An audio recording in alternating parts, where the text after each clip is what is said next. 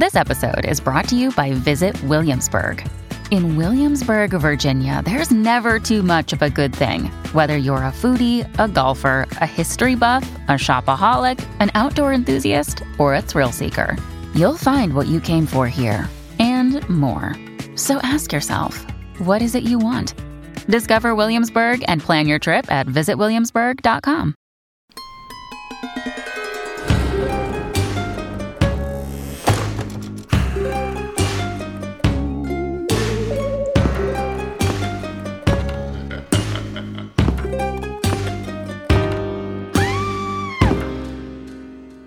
Hello and welcome to another episode of Ain't It Scary with Sean and Carrie. I'm the titular Sean. And I'm the very titular Carrie. And this is the show where we take you into the ooky, the spooky, the unexplained, the unbelievable, and the bizarre. And hey, maybe we'll even find an answer while we're at it. Caroline, what do you have for us this week? Well, first, Sean, I have a question. Oh. Do you believe in ghosts? No. You know that. I asked you if it was a deal breaker on like our fifth date. It was our second date. And yes, that was the only time I've ever been asked that. But I thought it was very thoughtful of you. Yeah, I'm a thoughtful guy. But you don't believe in any supernatural, ghostly phenomena. I've never seen anything that I found convincing. No. Okay. Well, for the second in our two-part series on Hollywood horrors, and y'all should check out part 1, Cursed Films, if you haven't already, we're going to continue to combine the world of movies and movie stars with the world of the bizarre, with stories of haunted Hollywood. Ooh. Sean, there's a reason LA is called the City of Angels, because it seems no one in the industry truly leaves even after death. Wow, Carrie. Very spooky. I know, it's so spooky. When are you writing a travel guide? Soon, I hope. To make things easier, I'm going to actually divide the hauntings I'm discussing by a few major locations in Hollywood, so maybe our listeners can make their own little travel guide out of this episode. Oh, how nice. A little half travelogue situation. Exactly. Mm-hmm. We'll start with one you'll read in every book or slideshow or article on Hollywood hauntings. Alyssa Lamb. No. Oh, okay. That's LA. That's not Hollywood. This is going to be the Roosevelt Hotel. Mm. Located right on Hollywood Boulevard, the Roosevelt opened in 1927 and is the oldest continually operating hotel in Hollywood and was named after President Teddy Roosevelt. Oh, well, how him. nice. Yeah. Those that financed it included MGM co-founder Louis B. Mayer and silent film stars Mary Pickford and Douglas Fairbanks. The first Academy Awards ceremony was held at the Roosevelt in 1929 inside its Blossom Ballroom, and the Roosevelt has even hosted the Razzies on numerous occasions. Oh, so that's fun. Very fun. Now that's an award show I could see going to, although I guess you're probably not going to see the nominees there. Well, I would say it's interesting. The same year that Sandra Bullock won her Oscar for The Blind Side, she also accepted the Razzie in person for, what's the movie? It's like What About Steve? I know it's not that, but All it's About like Steve. All About Steve, something like that. So, she's a good sport, and a few of them have accepted in person over the years. I love that. Good on you. Good on you, Sandy Bullock. Mm-hmm. Films shot at the Roosevelt include Catch Me If You Can, The Fabulous Baker Boys, and Beverly Hills Cop 2. Catch Me If You Can, I'm on the record as saying one of the most underrated Spielberg films. Oh, for sure. Recent TV shows filmed at the hotel include O.J. Simpson, American Crime Story, Lucifer, and Marvel's Agents of S.H.I.E.L.D. Oh, Agent Carter's getting up in there. I guess she's not. No, that's a different show. No, I would actually watch it if she was on there because I like her. Now, the ghosts. There are a lot of them. And that's because the hotel has had a lot of famous and notable residents and guests. The most famous ghost, one that is always brought up when discussing the hotel's haunts, is Marilyn Monroe. Oh. Incidentally, one of the most famous women of all time, and certainly a workaholic ghost, because she's seen all around town, apparently. Like her old apartment, all that stuff. Well, listen, if you were a starlet, right? You're just hopping from place to place. well, your whole life was about hoping to get seen. Mm-hmm. Why would you stop wanting to be seen after you passed? Exactly. Monroe, who died of what was deemed an intentional suicide by overdose at the age of 36, stayed at the Roosevelt constantly during her life. Constantly? Yeah. This is like Lindsay Lohan's Chateau Yeah, Marmont. there's a lot of people who basically live at hotels rather than staying at home in a place. She even lived there on and off for 2 years prior to her big break. So she was there a lot. Accounts vary as to where in the hotel she actually lived, with some pointing to room 229, suite 1200, or poolside in cabana 246. Wow. You can stay in a cabana? Yeah. I'm into that. One of her first modeling jobs was even on the pool's diving board behind the hotel's main tower. Her apparition has been seen all around the hotel, including lounging by the pool around dusk. But the most common sightings by far are in what's called the Marilyn Monroe Mirror. Oh. Which is just for this reason. She was seen in it. The story told most often is that around 1985, just before the hotel reopened following a 2-year restoration, a staff member was cleaning the room that the actress always asked for when she stayed at the hotel. Or cabana. Whichever room that was. And then when polishing the room's full-length mirror, the housekeeper noticed a beautiful blonde woman standing behind her. She turned and, surprised, saw no one there. But when she looked back at the mirror, the woman was still there, and the housekeeper now recognized her as Marilyn Monroe. Her skirt blew up for a second. I know those thighs. I know those thighs anywhere. She later shared her experience with the cleaning staff, and the legend grew of the haunted Marilyn Monroe mirror. People started visiting the hotel just to see it, and it was taken from its original room and first hung by the elevators near rear parking on the lower level, then moved to the mezzanine level next to the gift shop. And you can still see it today. Okay, but has anyone else, has it been I've seen vague mentions of she's been seen in the mirror by several guests, but I didn't see anything as specific as the story of the first time she was seen. Monroe's co-star in the film The Misfits, Montgomery Clift, has also been sighted and heard at the hotel. Clift died in 1966 at the age of 45 due to occlusive coronary artery disease. Oh. Yeah, he stayed at the Roosevelt in room 928 while he was filming From Here to Eternity, and apparently chose to spend eternity there as well. Very cute, Carrie. Listen, I'm a wordsmith, if nothing else. Clift was learning the bugle for the movie in the hotel, and it's said that people still hear the phantom bugling to this day. Yeah, 5 a.m, you're trying to sleep. Lovely. Mm-hmm. Dozens of guests over the years have phoned the front desk of the Roosevelt to complain about incessant trumpeting on the 9th floor, with the sound even sometimes being traced to room 928, where Clift stayed, even when it's unoccupied. Oh. Did they say what he plays? Oh, what song? Yeah. I didn't find that, no. I wanted to know. I assume he was learning it at the time for his character who played it in the movie. So I assume it's not even a lot of music too. Oh, it's just like just the worst. The melodica tentatively playing the Jurassic Park theme on YouTube. Yes. It's Yeah, I'm doubting it's great bugling either. Maybe he's learning taps, right? That's 3 Probably. notes. I would say that's pretty, he was a soldier in the movie, so that makes a lot of sense. Although if you're a ghost playing taps, a little on the nose, yeah, Monty. Come on, Monty. Various guests actually staying in room 928 have reported being touched by an unseen entity, feeling a cold breeze pass by in the corridor, or seeing shadowy forms in the hallway outside the room. Okay. Mm-hmm. The last weirdness at the Roosevelt I'll cover tonight is less a ghost and more of a strange phenomenon that can't be explained. Okay. Back in the Blossom Ballroom, you'll remember this is where the Academy Awards were first held.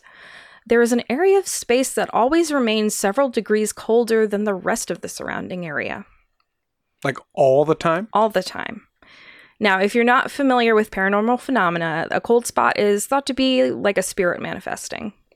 The spot in the Blossom Ballroom has been measured to be like around a 30-inch diameter pillar of chilliness that just remains even when there's no air conditioning or other ventilation turned on. That sounded like the description of a D&D spell.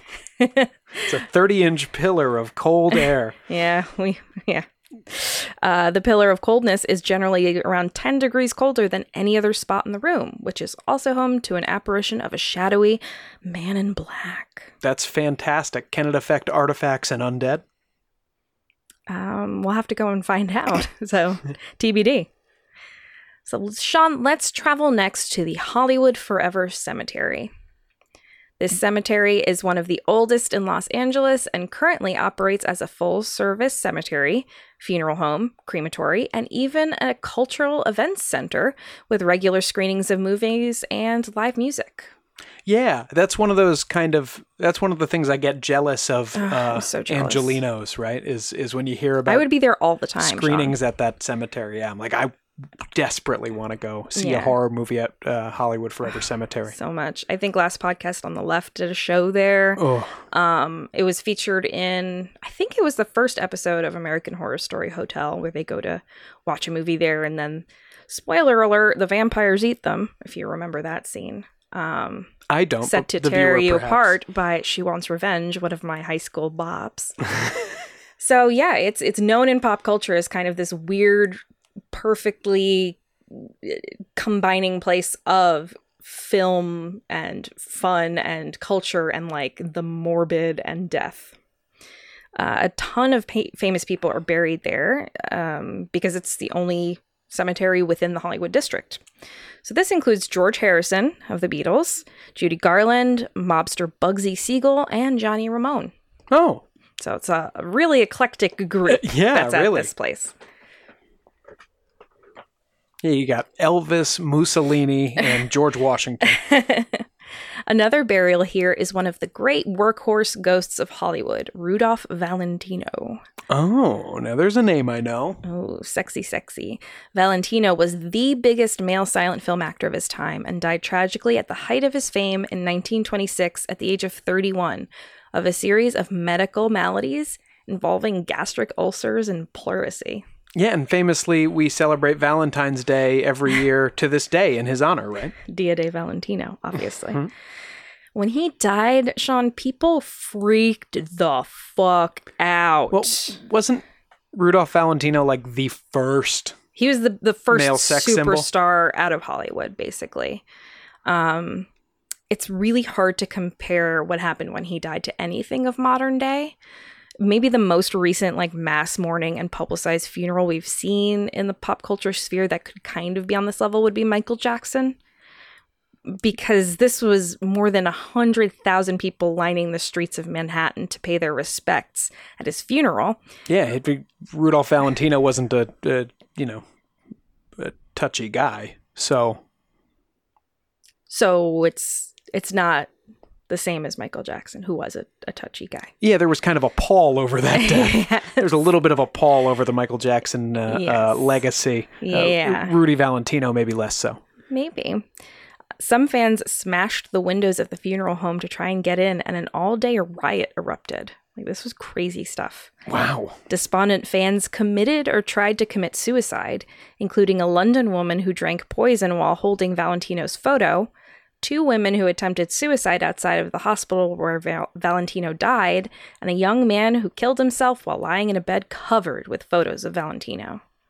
That is a little intense. The drama, though. Where are the parents? He was a young man. He might be like, 20? I don't know. Now, the interesting thing is Valentino probably doesn't haunt Hollywood Forever Cemetery, but one of his mourners does. Oh. Each year on the anniversary of his death, a mysterious lady in black appeared at his tomb and left a single red rose. The identity of the original lady in black is disputed, but the most convincing claimant is Dietra Flamme, who said that Valentino visited her in the hospital when she was deathly ill at age 14, bringing her a red rose. Oh, what a nice man. And they stayed friendly for the rest of Valentino's life. Valentino had apparently told Flamme, quote, "If I die before you do, please come and stay with me.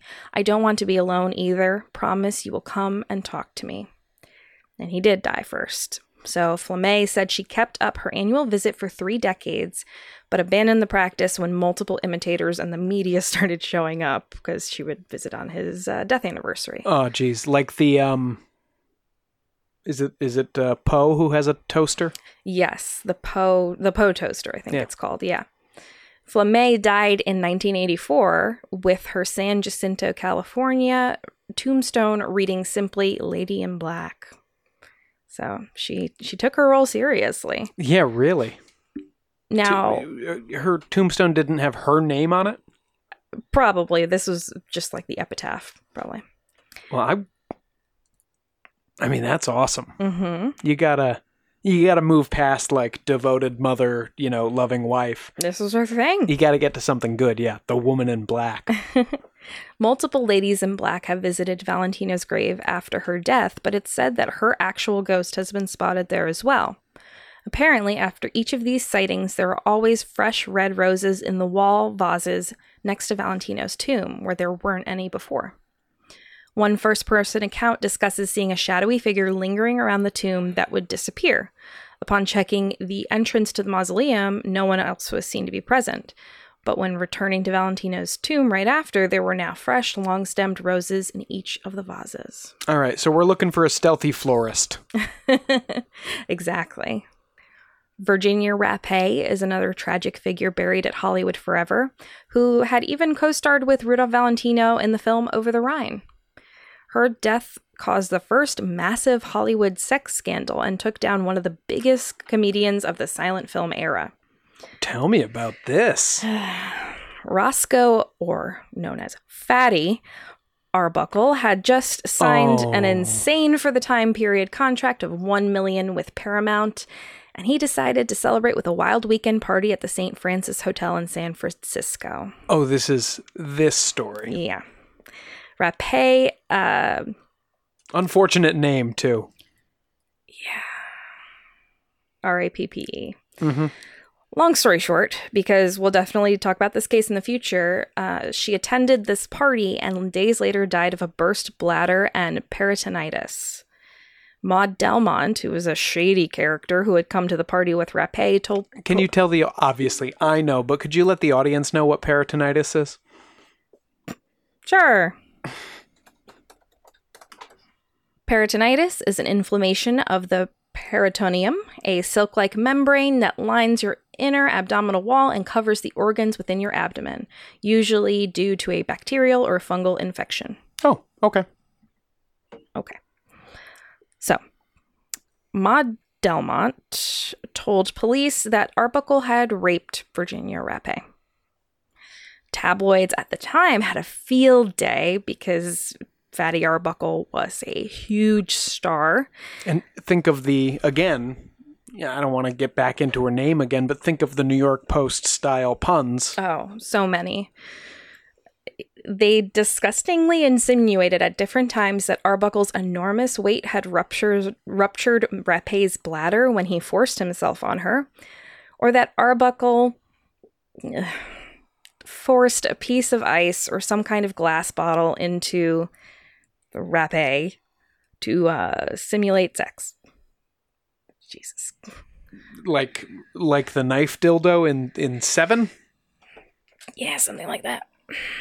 Rappé's ghost is not often seen near her grave, but more often a disembodied woman's crying is heard in the area with no one around to trace it to. She has, however, been seen a few times weeping at her gravesite. How about when they just blame it on his gut? Like, yeah, not only is he a rapist and a murderer, he's fat, too. Well, yeah, that was like the joke. Like, oh, he's so fat. How fat is he? He killed her when he raped her. Yeah, hilarious, guys. Really great. So, that's Hollywood Forever. Hollywood Forever Cemetery. I could spend forever walking around soaking up those stories. But we will not spend forever on this break, and we'll be right back with more of the show. Thanks, bye.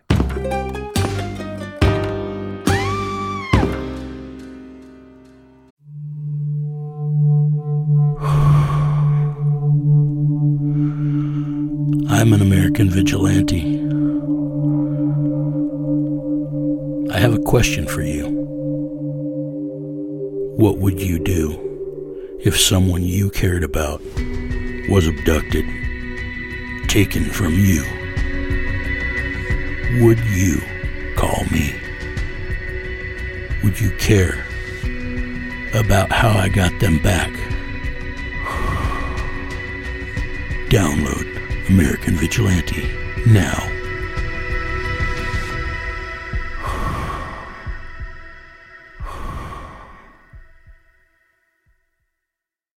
You're here, which means you love podcasts. But are you looking for another kind of entertainment on the go?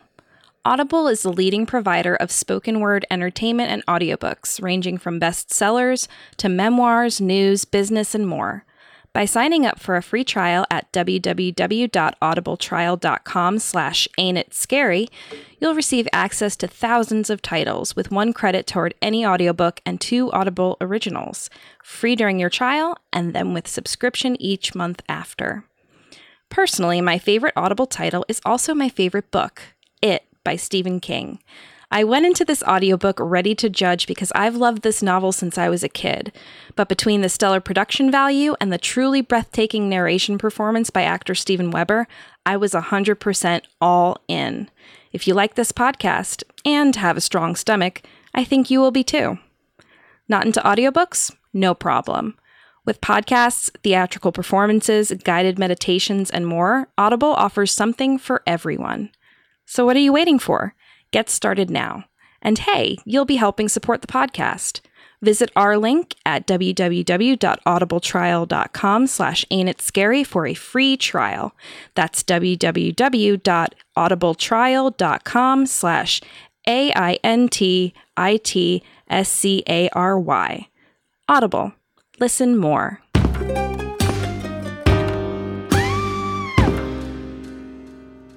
And we're back. We just heard about the ghosts with the most. Well, not just them. I guess all the ghosts over at Hollywood Forever Cemetery. And what do we got next, Caroline, in our tour of haunted Hollywood? Yes, back in Hollywood. Possibly the most iconic location in the area, the Hollywood sign. Let's see what our old friend Zach Bagans from Ghost Adventures has to say about it. No.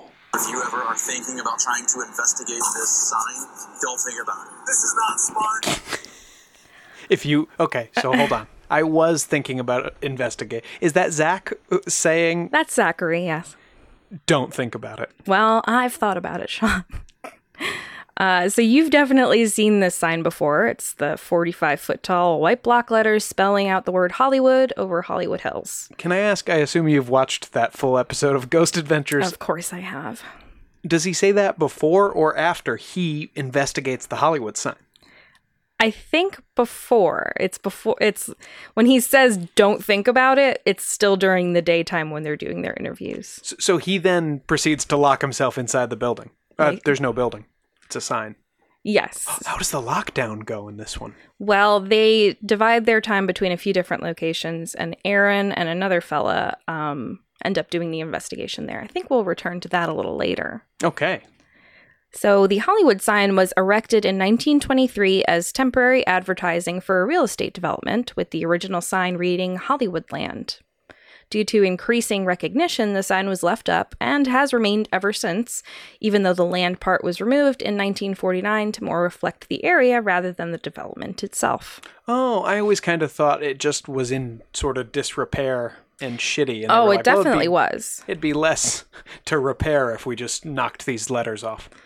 It definitely was. There are also stories of like an earthquake knocking over the land part, but basically the city of Hollywood or the district of Hollywood took over payment, keeping up the sign in 1949. They were like, well, let's make it Hollywood because that's what this place is called. We're the ones paying for it. Yeah, it got really bad and run down by like the 70s, and then Hugh Hefner took over, basically restoring the whole thing, and he got different people to donate to different letters. So he took the Y, I believe. Alice Cooper took one of the letters in tribute to Groucho Marx, which is adorable. A couple other big names. So it's nice and restored today. Yeah, that's a lot better than, correct me if I'm wrong, Hef's original plan was just to make the sign one big boob, right? Just on top of the hill. Yeah, well, one boob out of context, it doesn't say a lot. 2 boobs, but he didn't have the money for that. Anyway, the sign brings us to the ghost of Millicent Lillian Peg Entwistle. I don't know how Peg is short for Millicent, but... It seems like in the, 20s through 50s, Peg was kind of short for anything. It could I be know short it's for short Sarah. for Margaret, but at least Margaret has a G in it. I don't know where Peg comes from for Millicent. It's a stretch for Margaret. I'm Peg. It's short for Amanda. Pegathy. Entwistle was an up-and-coming theater actress when she ended up in Hollywood for a play in 1932. She had her only credited film role in the film 13 Women, a film which drew neither critical nor commercial success. Hey. She had been left on the cutting room floor of around half a dozen other movies to that point, so this was a big blow. Oh, Peg. Yeah. You know, at a certain point, Peg, go home. Well, on or about September 16th, 1932, Entwistle had had enough of what she perceived to be a dead-end film career and a city that betrayed her in her dreams. So, in the ultimate symbolic gesture, she made her way up the southern slope of Mount Lee, climbed a workman's ladder to the top of the H, and jumped. No, she can't be. Of course, is the most symbolic. You couldn't get more on the nose than jumping off the H in the Hollywood sign. Mm-hmm. But she can't be the only young girl with crushed dreams who committed suicide there, right? She is, yeah. Wow.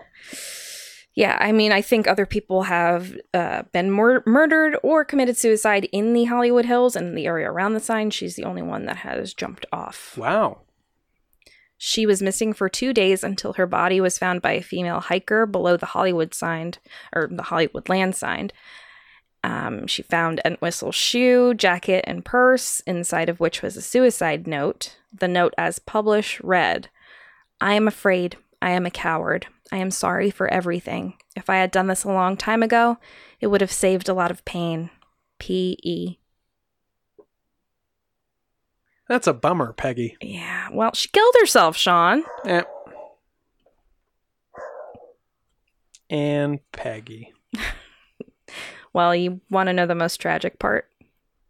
At the time, about the time her body was found, a letter arrived at the home she was staying in from the Beverly Hills Playhouse, offering Peg the lead role in their next production. She was to play the part of a young woman who commits suicide. No. Mm-hmm. Wow. So if she had just waited a little longer, maybe she would have found something to live for. And she was in ultimate preparation for the role. Yeah. Really going method.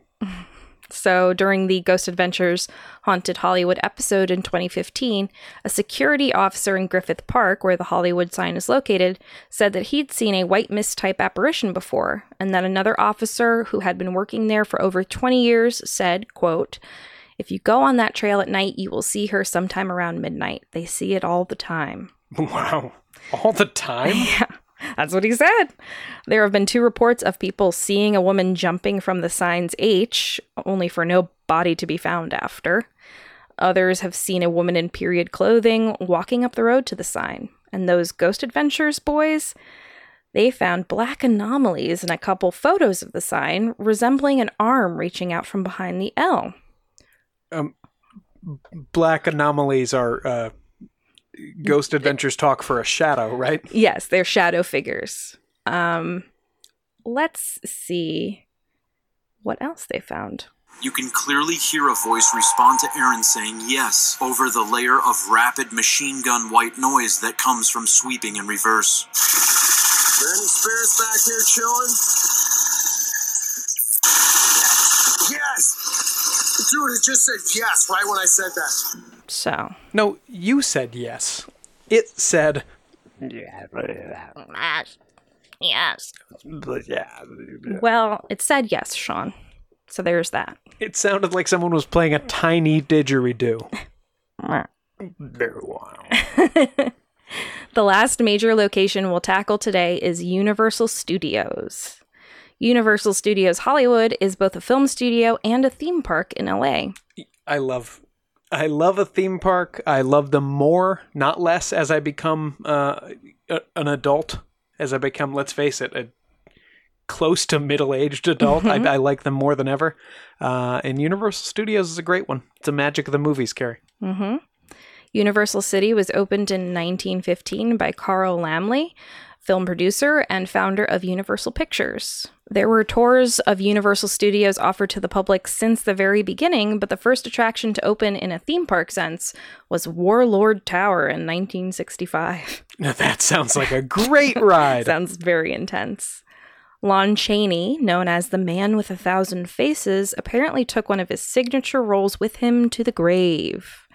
The actor portrayed the Phantom in the 1925 production The Phantom of the Opera, which kicked off the Universal Monsters horror universe. Oh, Lon Chaney Sr. Yes, senior. I saw him walking with the Queen. No, that was Lon Chaney Jr. walking with the Queen. Oh, they were both walking with the Queen. You're doing the Werewolves of London. Right. Chaney apparently loved the role of the Phantom because in Stage 28, where the film was partially shot, he was spotted lurking around, including on the catwalks above the stage, still wearing his long black Phantom cape. Well, and lurking is kind of what the Phantom Right. does. I mean, best ghost ever, probably. You think the Phantom's the best ghost? No, Lon Chaney pretending to be the Phantom of the Opera on a film set is the peak of drama. And he's never out of character. Speaking of method acting, imagine Daniel amazing. Day-Lewis comes back, as a ghost, but he's just Bill the Butcher all the time. Exactly. The reports happened so often that security guards even stopped searching the soundstage when they came in. Some crewmen attempting to work on the studio experienced mysterious, sometimes fatal accidents, like an electrician that fell to his death from the catwalk. Maybe he saw Lon Chaney and was scared and fell off his ladder. People fall off catwalks. Okay. An episode of Knight Rider, titled Fright Night, not with a K, even took inspiration. What a wasted opportunity. Mess. Even took inspiration from The Haunting, with a Phantom of Stage 28 haunting the set of a modern-day Western, so it was clearly inspired by this case. Sadly, Stage 28 was demolished in 2016 to make way for future theme park expansions. I mean, it was a historical location with a historic ghost, but whatever. The March of Commerce goes on. Well, yeah, they had to put that, King Kong thing that they, have since demolished. But I do wonder if Chaney's ghost is still there, or if he's moved on to greener pastures. Listen, even Back to the Future isn't still there. I'm so mad about that. I doubt if Lon Chaney's still hanging around. Progress marches on. Now, we can't forget another fellow with a cool nickname, the master of suspense, Alfred Hitchcock. Yes, that's the classic Hitchcock sound effect. That's what his facial expression is saying to me. He looks like a meh. Apparently, the auteur and director of such classic thrillers as Psycho and The Birds haunts the Shrek 4D attraction. What? I've seen that attraction. Okay. Admittedly, this one doesn't actually take place in Universal Hollywood, but rather Universal Orlando. It doesn't matter. I've seen the Shrek attraction in both. I just couldn't leave it off the list since it includes one of the most famous directors of all time, so it's kind of tangential. The blog Halloween Horror Nights Unofficial received reports that Hitch was haunting Shrek, so they reached out on Twitter to see if this was true. And apparently it is. What? The Shrek 4D attraction was opened in the same building that featured Alfred Hitchcock, The Art of Making Movies. And then that was closed for Shrek. I remember being a child and being completely uninterested in Alfred Hitchcock, The Art of Making Movies. Yeah. A fellow that worked there in 2006, soon after the Shrek attraction opened, said that two coworkers had run-ins with old Alfred in the first theater, and doors shut on their own, lights shut off by themselves, etc. Other current employees also chimed in, quote, "Yes, the place is literally haunted by Alfred. His spirit walks that soundstage, and he is not happy the ogre replaced his beloved attraction. The weirdest experience I had was one evening we were waving at the last group out the door, and as I walked back, the Pinocchio animatronic started to rapidly kick its legs and then stopped. The room was deathly silent after that. It was very strange." Another. Why must the ogre torment me? I wish to keep showing the children clips from Vertigo. Look at the sexual obsession. Ugh. I don't know. That's not Alfred Hitchcock. No, it's Severus Snape. Oh. Mr. Potter.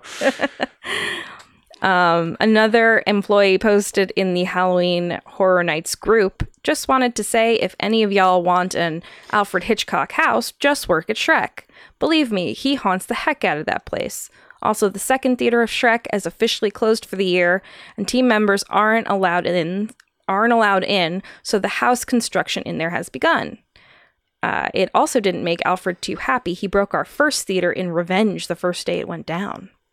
We have to say hi to Alfred every morning or he gets angry and stuff will go wrong. Oh, stop it. He's a gremlin? Yeah. In the ride-throughs in the mornings, there's often a seat in the back row that will go down, and when the show finishes, it'll go back up, like someone's sitting in it, but no one's there. All the team members there know it. Look, if the sets were covered each morning in ladies' underclothes, then maybe I'd believe Alfred Hitchcock is Torn haunting. up photos of Tippi Hedren. Yes. Yeah. Then maybe Alf is behind this thing. I know, but I love the idea of Hitchcock being pissed off that his big attraction was shunted aside in favor of a Shrek ride. I think that's so funny. I know, and who could blame him? But on the other hand, again, Alfred. The kids aren't interested. He literally came back from the grave because he was pissed off about it. Also, the Shrek 4D ride is better than like half of the Shrek movies. But we do have a lot of thoughts about Alfred Hitchcock, don't we, Sean? Oh, yeah. Actually, for more of them, you can subscribe to the podcast You're Missing Out on any of your favorite podcatchers, which is hosted by my two good friends from film school, Mike and Tom. We're guesting on their Vertigo episode dropping in January, and you definitely don't want to miss it. Yeah, we had a great time. Oh, that's a peek behind the kimono. Enough with the kimono. Up the kimono, behind the kimono. It's been... How many kimonos do you have? Well, it depends on the show. I got one pod under the kimono. I got one pod behind the kimono. Yuck. I hate it. But yes. But yeah, we've already done that show, and it was a blast. Yeah. A lot of fun. A lot of fun. So, Sean, those are the major location hauntings, but there are a few more fun stories that I didn't want to leave out. Okay, can't wait. Actress and singer Haley Steinfeld, in an interview on... No, this one doesn't track for me. She's still alive. I'm not dying yet. In an interview on Live with Kelly and Ryan, discussed how she had an encounter when recording an album in what used to be Marilyn Monroe's apartment. Oh. She saw a disembodied hand in front of her and felt a rush of cold air as she was starting to record a track, and later asked to hear it back. On the recording, a rush of air can be heard at the same point Haley had felt it earlier. Wow. Mm-hmm. So... And obviously there's no air ventilation or anything going on because they're recording, so you can't have like an AC buzzing in the background. Right. But like a door closing in a different part of the building. Again, a lot of these places are very soundproofed and movement proofed and all that fun stuff. So butterfly flapping its wings in Japan. Yes, of course, the butterfly effect. Now, I mentioned Rudolph Valentino is a hardworking ghost, and it's true. He's been seen all over town, from Paramount Studios to his old apartment to Hotel Alexandria to, I mean, you get the point. He's been everywhere. Oh, that's what I was going to ask. Back when we were talking about Marilyn, when you're a ghost, do you hang out where you got killed? Do you hang out where you were buried? Neither? Valentino seems to hang out anywhere he was ever at. Like, there was so many things on the list of where he supposedly haunts. He's like Bill Murray. He's just showing up at your wedding. Yes. No one will believe you. But maybe the story of Valentino's cursed ring is the most fascinating of all. Oh, this rings a bell, but give it to me. Rings a bell? Ugh. Sorry. The story, as recounted on the Ripley's website, of Ripley's Believe It or Not fame, goes like this. Do you believe it? Let's find out. Valentino spotted the ring in the window of a San Francisco shop, and it was love at first sight. The shopkeeper warned him that previous owners of the ring had been met with bad luck, but Valentino didn't care. At the time, everything was coming up Rudy.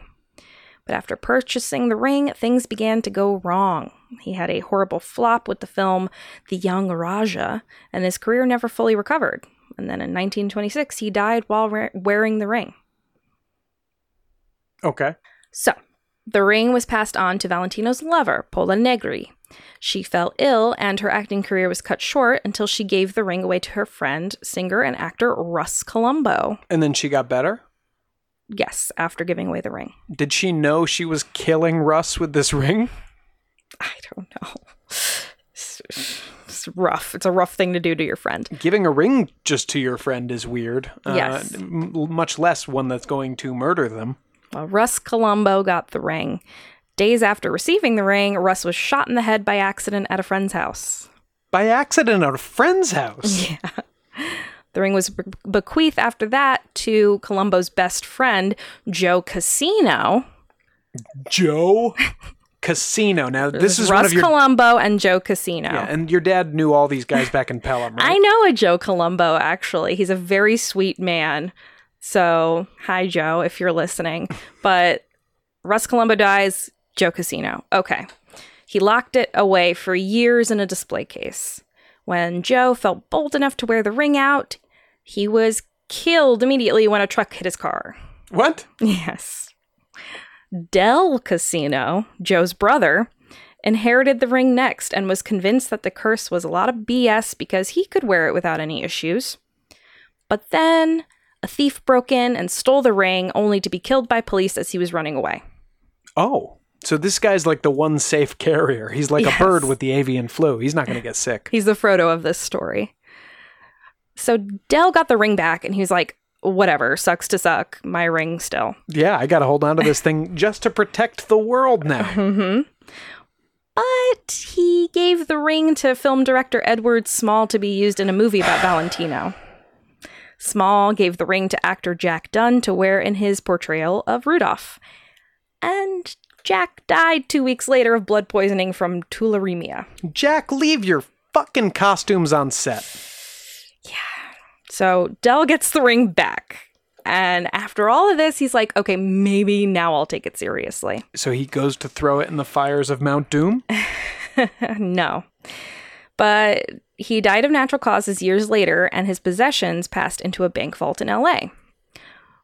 During the ring's presence in the bank itself was robbed twice, and the ring was stolen a second time. Oh boy, what happened to this guy? And for the second time, the thieves were shot dead during the ensuing police chase. All right, now, to be fair, it's a risky, what do they say during this pandemic? That's a high-risk activity, robbing a bank. Right. The bank later burned down. Now, after the ring had... Oh, no, hold on. So they returned the ring to the vault. Obviously, because the guys were killed, back in the vault, the bank burned down. Okay. So I'm not sure where the ring is now. If it's still in the bank after they rebuilt it or what. Some say Valentino's ghost still searches for the ring, wanting to destroy it. Sadly, but adorably, even Valentino's dog's ghost has been seen as well. What? What kind of dog? I'm not sure, but his name is Kabar. And he is said to howl for his lost owner both at Falcon Lair, the mansion Valentino owned, and Los Angeles Pet Cemetery in Calabasas, where he was laid to rest. What a good boy. Sweet pup. I'm not... Listen. It's tough when you hear just a dog barking or howling. We're not talking about a ghostly... It was a mournful howl, Sean. We're not talking about a ghostly apparition of a dog. It's, I was near a pet cemetery and I heard a dog barking. Okay, but all of the dogs in the pet cemetery are dead, so where's the barking coming from? Also, it was a plaintive howl, not a bark. Yeah, I still say it's like a coyote or somebody walking their dog within half a mile. Maybe. Last but certainly not least, we have a pair of doomed beauties, Jean Harlow and Sharon Tate. Harlow was yet another icon of the silver screen in the 1920s, known for her platinum blonde hair. Her husband, producer Paul Byrne, was found dead of a gunshot wound in Harlow's bedroom at their home in Benedict Canyon 2 months after they were married. It was ruled a suicide, but there were a number of suspicious circumstances surrounding his death, including 2 hours passing between the time the body was discovered and when the police were finally called to the scene. Discovered by her? I'm not quite sure. I know she was filming a movie at the time, so maybe. She was apparently never accused of the crime. And she died in 1937 at only 26 of kidney failure. What? Yeah. That doesn't really happen. There was no dialysis back in the day, so you have some sort of kidney disease. It was a lot harder to treat.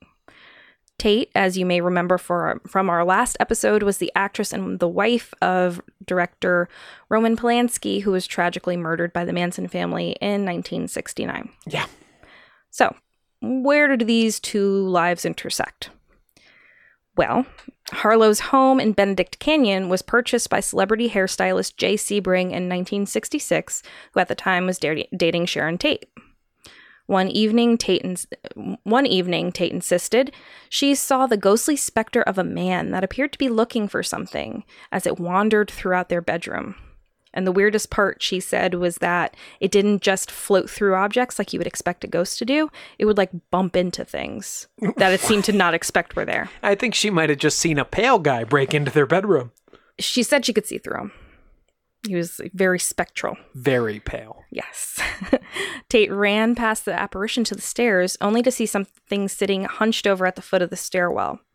When she got a better look, she couldn't tell if it was a man or a woman, only that the head was cocked to one side, eyes wide open, with a deep gash slitting open its throat. Oh, that's a very gory Sixth Sense style ghost. Yeah. So she basically ran past whatever this thing was, got a strong drink, ran back upstairs. The thing hadn't moved. It was still there. Mm-hmm. The apparition upstairs had wandered out into the hallway. So she ran back in the bedroom, closed the door, and she just immediately passed out. A lot of stuff going on that night. Did anyone else see these ghosts besides Sharon Tate? She was alone in the house that night. She recalled the ghastly scene for Sebring the next day and insisted that the apparition was Paul Byrne, the suicide or murdered husband of Jean Harlow. Right. But she had no idea what the thing at the bottom of the stairs was. Now, eerily, Sebring and Tate were both killed during the helter-skelter murders at Tate's rented home on Cielo Drive 3 years later, with Tate losing her life at the end of a knife. Yeah. So was what she saw in 1966 a chilling premonition of her bloody fate to come? Likely not, but it's creepy. All right, Sean, what do you think? Do you think that tragedy tends to surround the biggest lives in Hollywood, and does that make a city full of ghosts an inevitability? Well, we established at the start that I don't believe in ghosts, so... I know, I was trying to convince you with Valentino and the dog and Lon Chaney. I love Valentino's ring. That's a great story. I mean, it's pretty wild. That's a lot of coincidences. And yeah. Sure, you can say, oh, I tripped and I fell and I was wearing the ring, but it was like, for a while, there was every owner of the ring, something bad happened.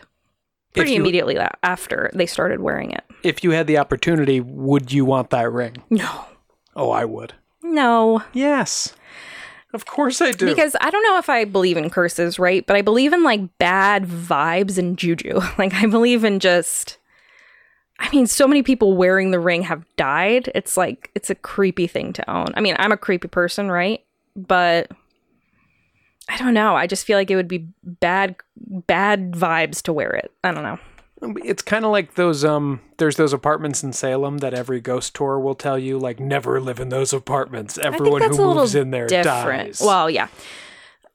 It's not, I'd that's move what they into a say. haunted house, but I wouldn't wear a haunted object. I don't know. It makes no sense. But that's how I feel. That's how I feel, Sean. You're entitled to your feelings, baby, and I will always back you up on that. But not about the existence of ghosts. She doesn't want to wear the ring. Don't make her wear the ring. As I hurl my engagement ring back at you. No, keep that one on. Yes, I'll try. So that's it. That's it for Haunted Hollywood so far. I mean, there are so many stories and ghosts and tragedies around Hollywood that we could probably do more episodes, but that's it for tonight. Yeah, well, let's absolutely come back to Haunted Hollywood, Cursed Hollywood, just spooky Hollywood later on. It's such a nice intersection of everything that we love. Exactly. Speaking of which, we rounded out the Hellraiser trilogy recently. Hellraiser 3 is batshit. We'll be back in a minute with some news.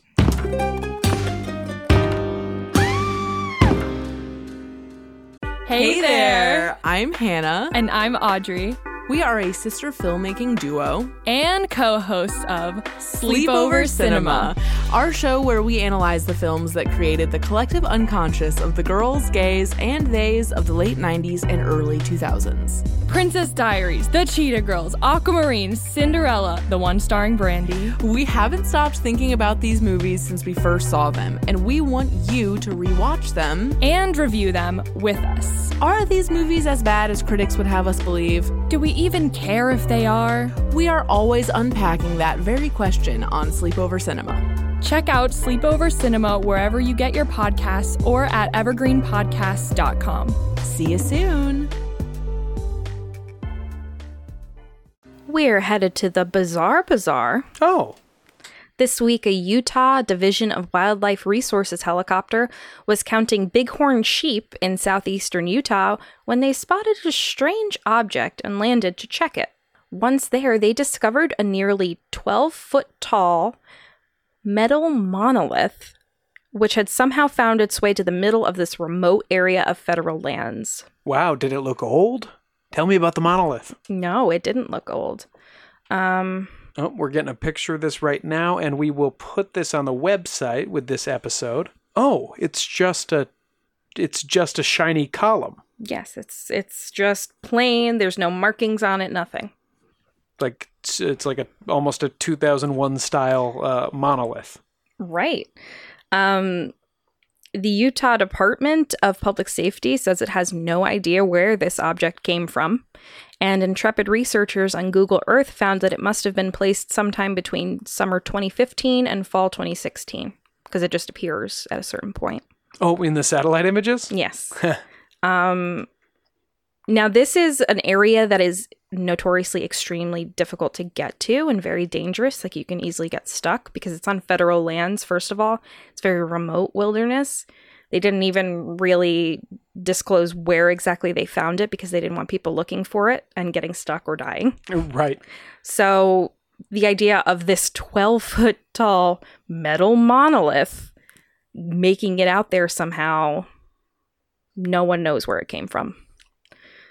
In a jokey nod to how the monolith resembles the giant structure from 2001: A Space Odyssey, the Utah DPS stated, quote, "It is illegal to install structures or art without authorization on federally managed public lands, no matter what planet you're from." Ha! As of now, there is no obvious clue as to who left the monolith, and no one has yet come forward to take credit. All right. Well, are they taking offers for it? Because, we're going to be looking for a house pretty soon here, and what a nice just backyard Great centerpiece. Piece. Yeah. I mean, it's wild. It looks like something from a Kubrick movie when you see it in pictures, because there's like the red rock kind of formations behind it. There's a guy wearing a big jumpsuit next to it. It just looks like a sci-fi movie. It looks so weird. But there's no clues as to where it came from. Wow. Well, we'll try and keep you guys updated if there's any new stories about it or people coming forward saying that they put it there. But for now, it's a mystery. Yeah, and if anybody else knows about this monolith, let us know. Tell us. Don't let the proper authorities know. Let us know so we can break the news. I mean, if you want to send an email, it's ain'titscary@gmail.com. Shout us out. Whatever. Thanks.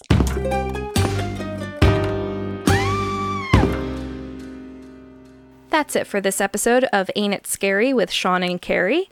Like us on Facebook and follow us on Twitter and Instagram @AintItScary, and check out our website at ain'titscary.com. And please subscribe to the show and throw us a 5-star review on iTunes, because we'll be forever grateful. See you next Thursday. Yep, show created by Sean and Carrie McCabe, music by Kyle Ryan. This has been a production of Long Boy Media. Something is creeping in, don't follow it down. Let me introduce you to Barry Clue, an authorised financial advisor from New Zealand and a very special kind of stain on humanity. He was a very knowledgeable young guy. He was a registered financial advisor. Type of guy that was bending over backwards to help you. Now, you could be forgiven for thinking that Barry sounds like a great guy, and you'd be right. Well, right up until the point when you're wrong. It was all fictitious. She stole from my son who has a disability. Chris never knew. He died believing that we're all taken care of. A psychopath is somebody who lacks empathy, acts impulsively. I think there's a strong case that Barry might be all of those things, actually. To find out how Barry Clue stole over $15 million from 81 victims, subscribe to Clueless, The Long Con. That's Clueless, spelt Klooghless.